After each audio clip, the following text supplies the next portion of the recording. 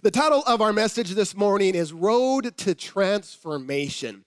A transformation is defined as a thorough or dramatic change in form or appearance, a metamorphosis. Several years ago, and I believe the show is still around, but it's called Extreme Makeover. Anybody seen the show?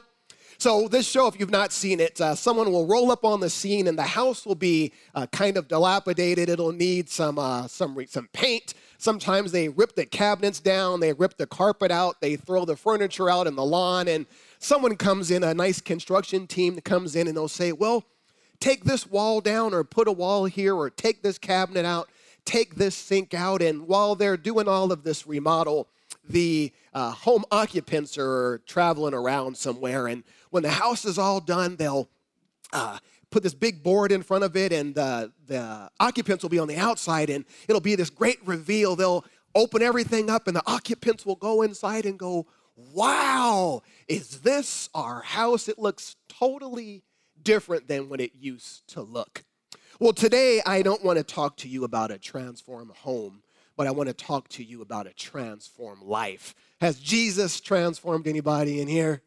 Amen, amen. I want to talk to you about the transformative work, the power of God. I want to talk to you about this grace of God found in Jesus Christ. Listen to Ephesians chapter 3.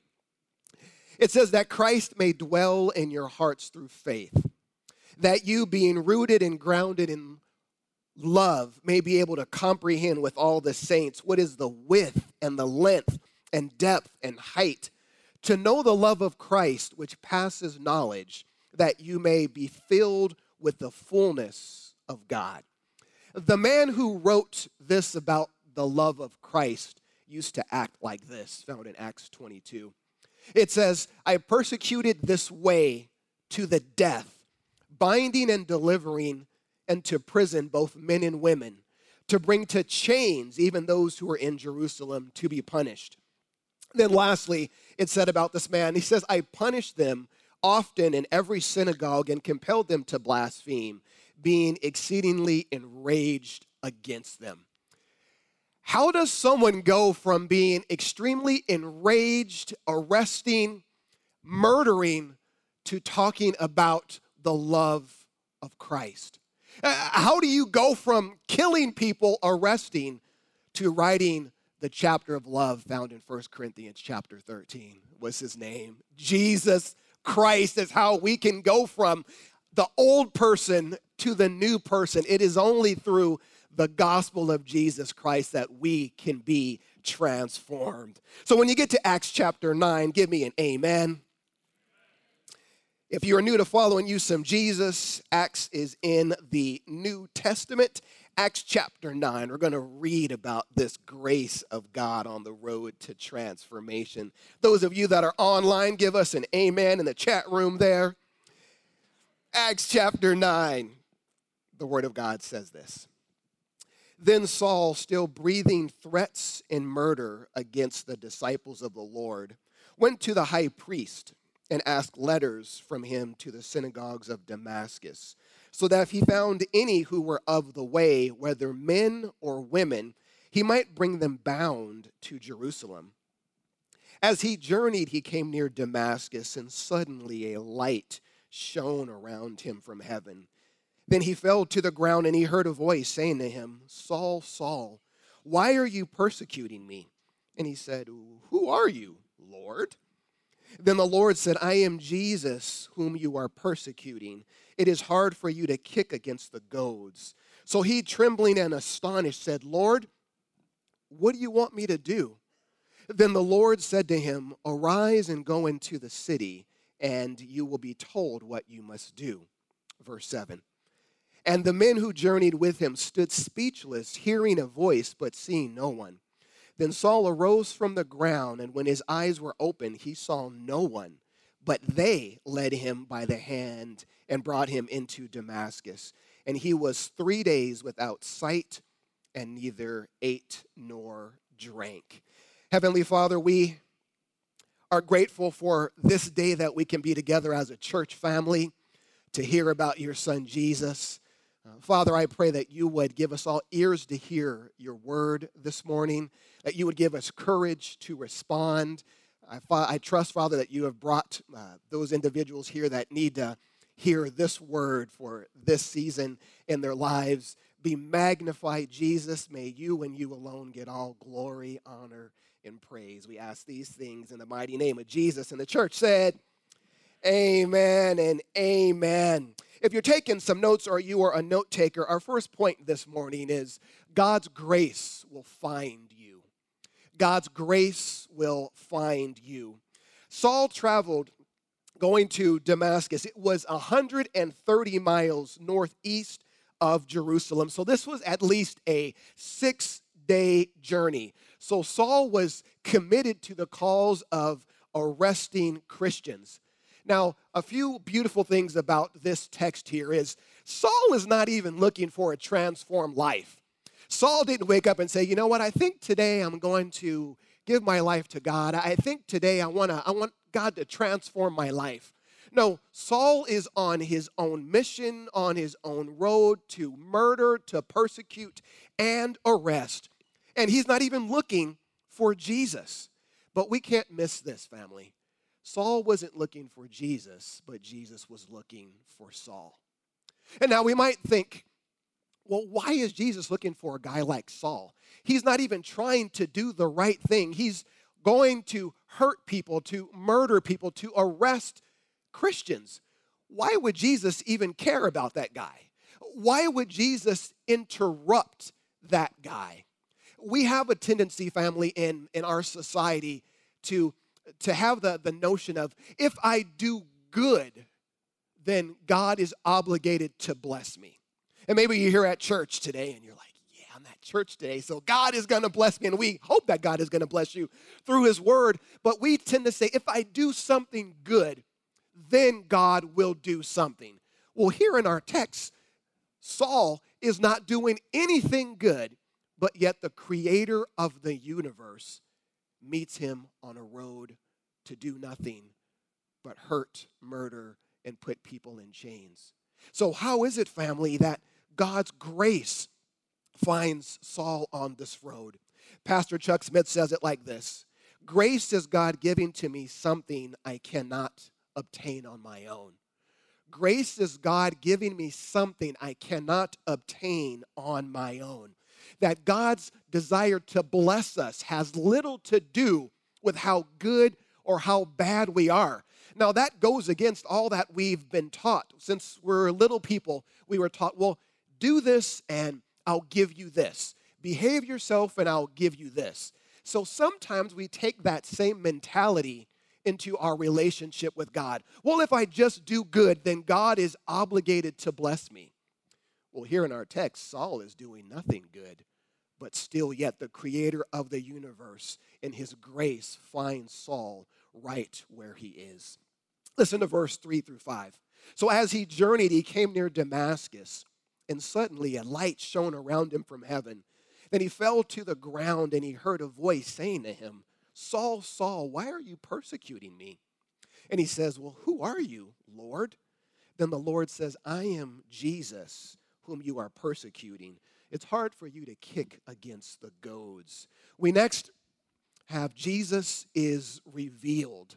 And this must have been a pretty bright light to knock Saul from his horse to the ground. And it's interesting that Jesus stops him on his road, and he didn't stop him on his road and say, hey, I want you to turn your whole entire life around right now.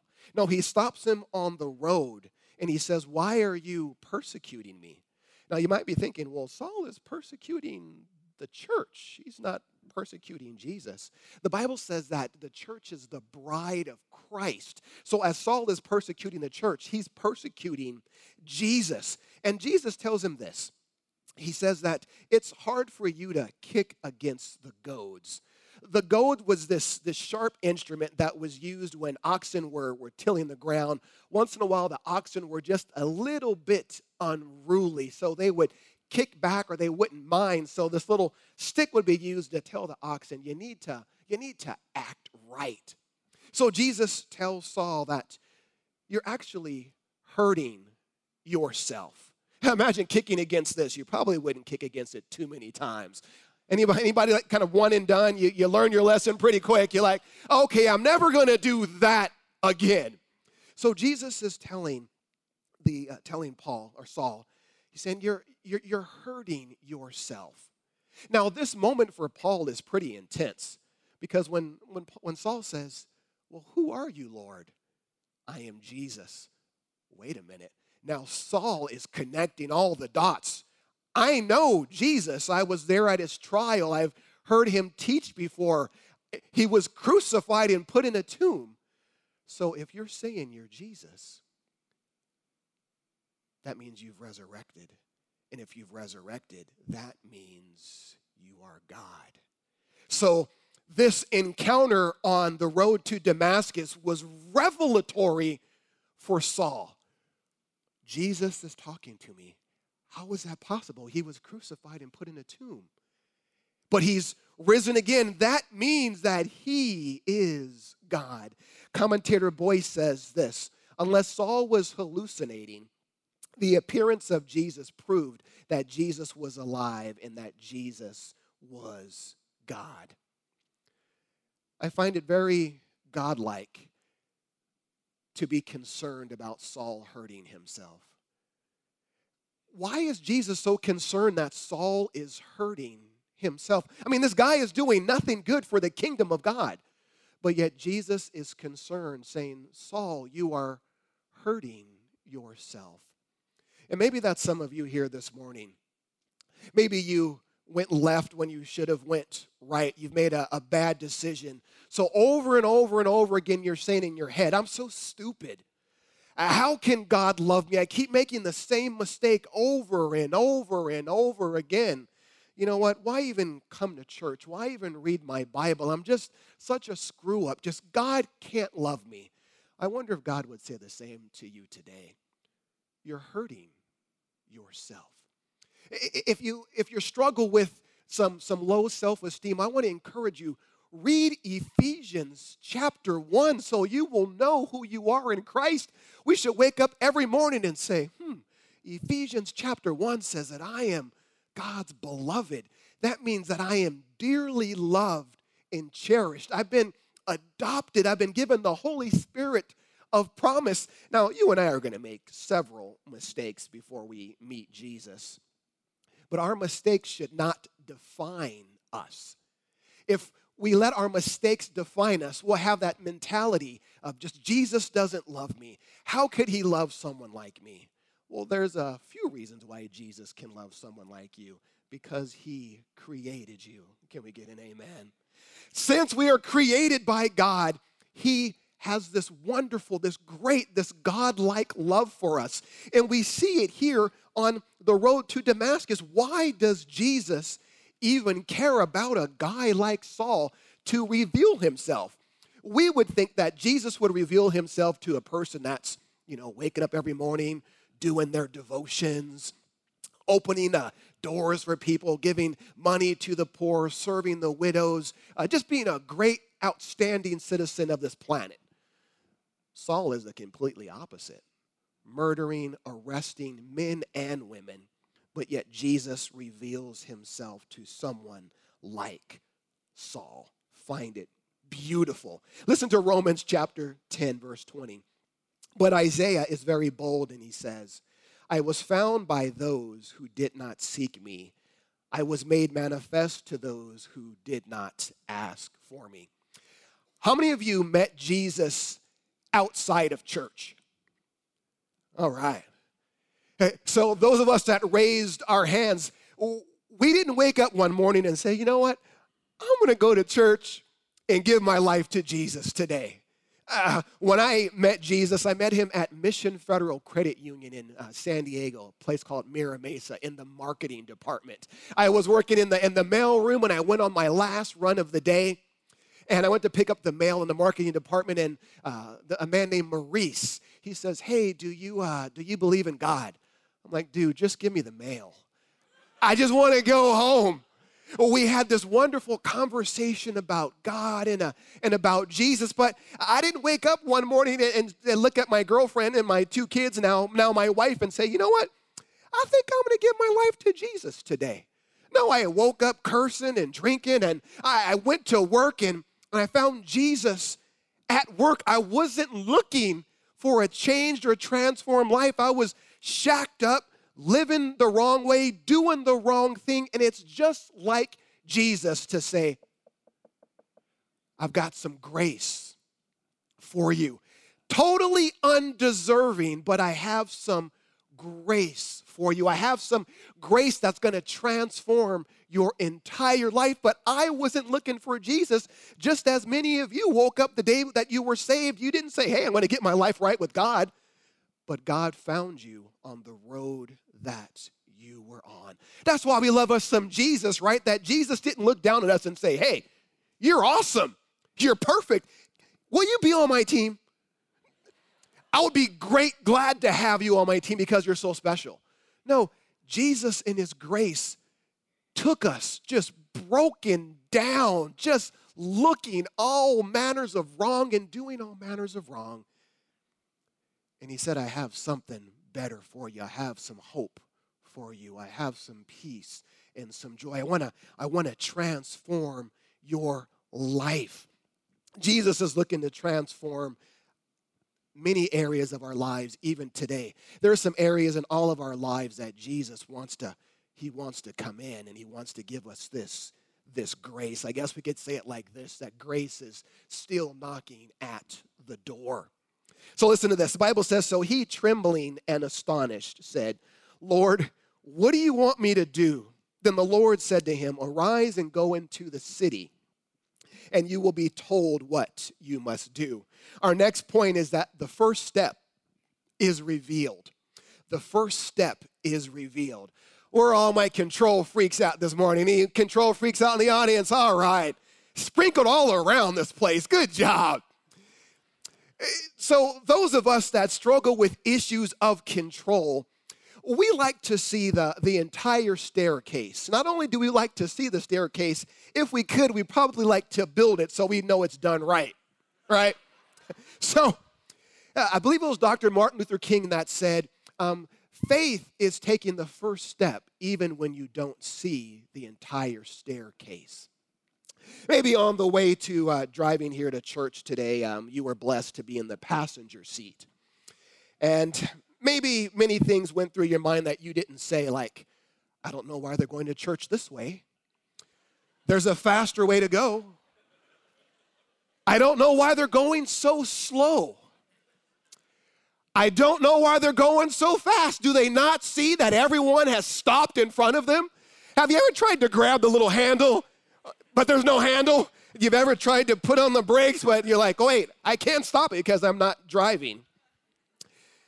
Sometimes, family, Jesus will just tell us the first step. Can you imagine if Jesus said, okay, Saul, this is what I want you to do. Sit down. This is what's going to happen to you. You're going to be shipwrecked a few times, left for dead, beaten, stoned several times. You'll be in jail naked and cold and hungry. People will want to kill you over and over again. Welcome to following me. All he did is he says, I want you to go into the city and it will be told you what you must do. Just do the first step. And this is sometimes, family, where we get a little off, where Jesus, before I follow you, just tell me everything. If I can be completely honest with you, I don't want to know everything. Because if Jesus shows me something that was greater than me, our normal response is, I don't think I want to go down that road. Whenever Jesus tells us something that is greater than us, the human response is, I'm not enough for what you've called me to do. I'm not enough to complete this task. And maybe some of you are fighting with that right now. Maybe Jesus has called you into ministry. Maybe he's called you to serve. He calls you into the children's ministry or into the worship team or media. And the initial response is, well, I can't do it. that makes us the most qualified, right? That I can't do it, but Jesus, with you, I can. So Saul, just go into the town, and it's going to be told you what you must do. In Acts chapter 8, there's a revival going on. The Lord is doing some great things in Acts chapter 8. And then the Lord says, hey, Philip, I want you to leave this area, and I want you to go into the desert. Listen to Acts chapter 8, verse 26.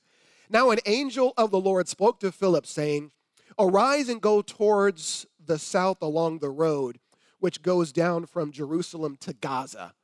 This is desert. Now, if you're like me, or we're kind of together in this thing, we would think, wait a minute, God, you're moving greatly right here. You're doing something great right here, and I'm a part of it. Why would I leave a work that you are doing to go to the desert? That doesn't make sense. Jesus, nothing is in the desert. That's why it's called desert. So why would I leave a move of God to go into the desert where there's nothing there? If you know the story in Acts chapter 8, this is where Philip meets the Ethiopian eunuch. He's in a chariot trying to understand the word of God. He's reading the book of Isaiah going, I don't know. And then all of a sudden, there's Philip. Now, sometimes we're a little slow, right? Maybe Philip got on the scene and he says, okay, I'm in the desert. There's just a guy trying to understand the Bible. Who else is here? I don't know why you want me here, Jesus. No, Philip looks and, hey, he's trying to understand the Bible, and the Ethiopian eunuch is going, so help me. Help me to understand. And they talk about some Jesus. Philip leads him to Jesus. He gets baptized. Tradition says this eunuch goes back to Ethiopia, begins preaching the gospel. But Jesus just told Philip, just go to the desert. There's someone waiting for you if you would just be willing to go. And I wonder if Jesus says the same thing to us. Just do the first step. Just take the first step, and then when you get there, I'll reveal to you what is coming next. Listen to verse 7 and 8. It says, and the men who journeyed with him stood speechless, hearing a voice but seeing no one. Then Saul arose from the ground, and when his eyes were opened, he saw no one. But they led him by the hand and brought him into Damascus. Verse 9, and he was 3 days without sight, and neither ate nor drank. Our second point this morning is God's grace will change how you see. God's grace will change how you see. Saul was no longer able to see others and life the way that he previously saw. It's like Jesus says, I'm going to shut off Sector 7 for a little while. You're going to be in some darkness for a little bit, because it's impossible for you to move forward seeing people and life the way that you see it now. You and I would call this being born again. That there's no way for you and I to begin walking with Jesus the same person as we were before. How many of you have been blessed to have an eye exam before?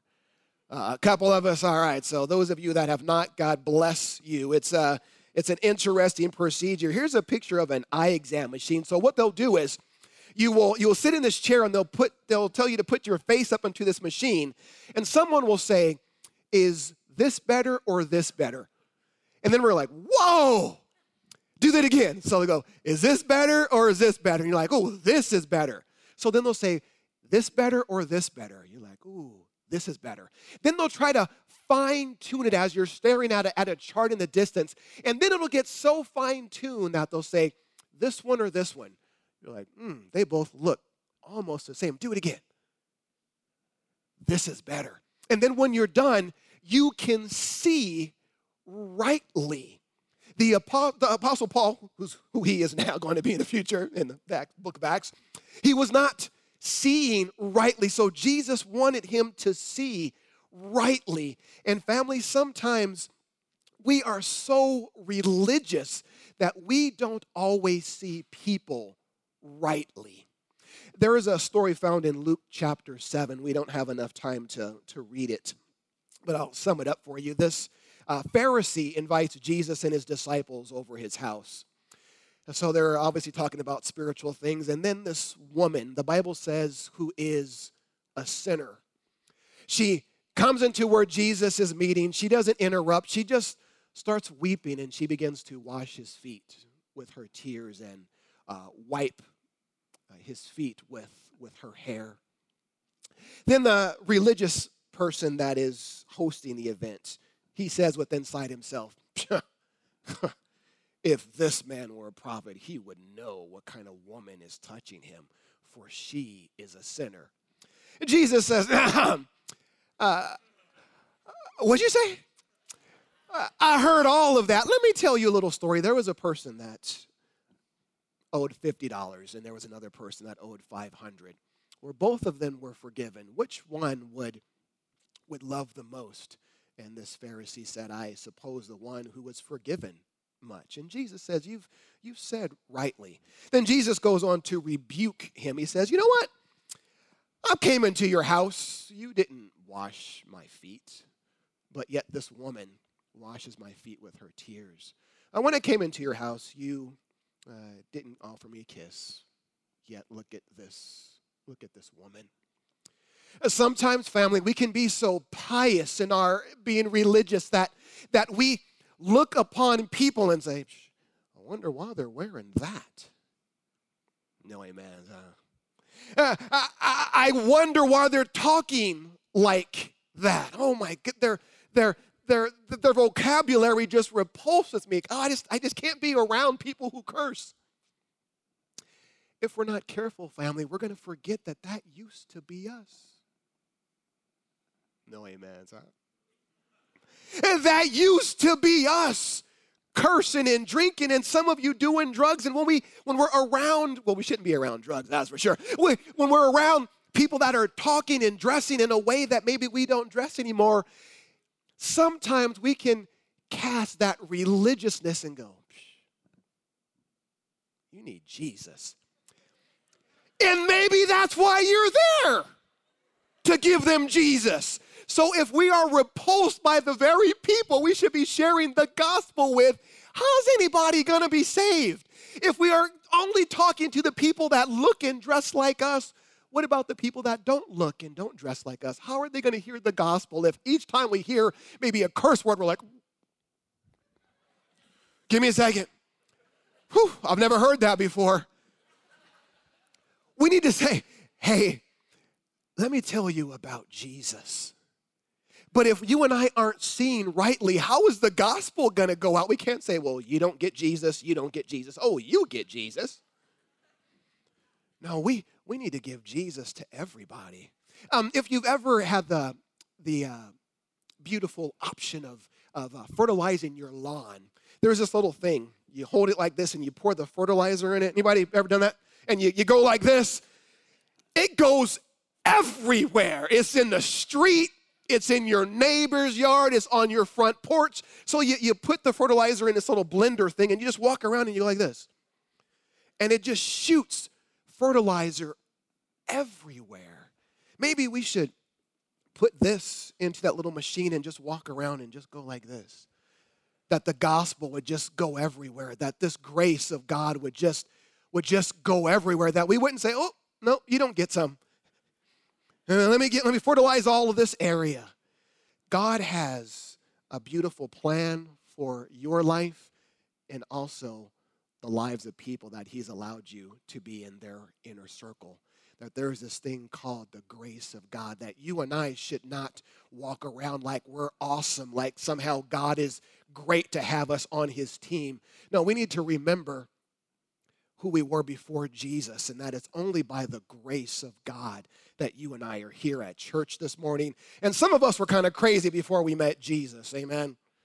Oh, there's nobody, it's by myself, I'll hug. Well, just us then. Before Jesus, we were out there. And then Jesus came into our lives and totally transformed our lives. So much so we wake up in the morning going, I get to go to church today. When we read the Word of God, we're like, Jesus, you're so good. Where's my highlighter? Where's my pen? I got to tell someone that I read Romans 5:8, that God demonstrated his love towards us, that while we were still yet sinners, what happened? Christ died for. While we were still yet sinners, Christ died for us. I'm getting excited and we're almost done. So let me give you a couple of things to take home before I get too excited. Let me give you 2 take-home points. The first one is God's grace is bigger than your past. God's grace is bigger than your past.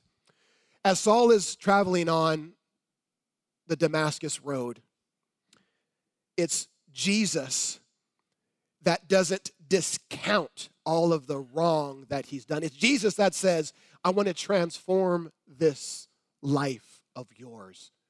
Sometimes, family, we let where we've been keep us from where God wants to take us. Sometimes we let where we've been keep us from where God wants to take us. Oh, I could never do that for God because I used to do this. No, God could never use me because I used to be that. Where do you find that mentality here? That I used to be something and God can't use me. Because we used to be something is why God can use us, amen?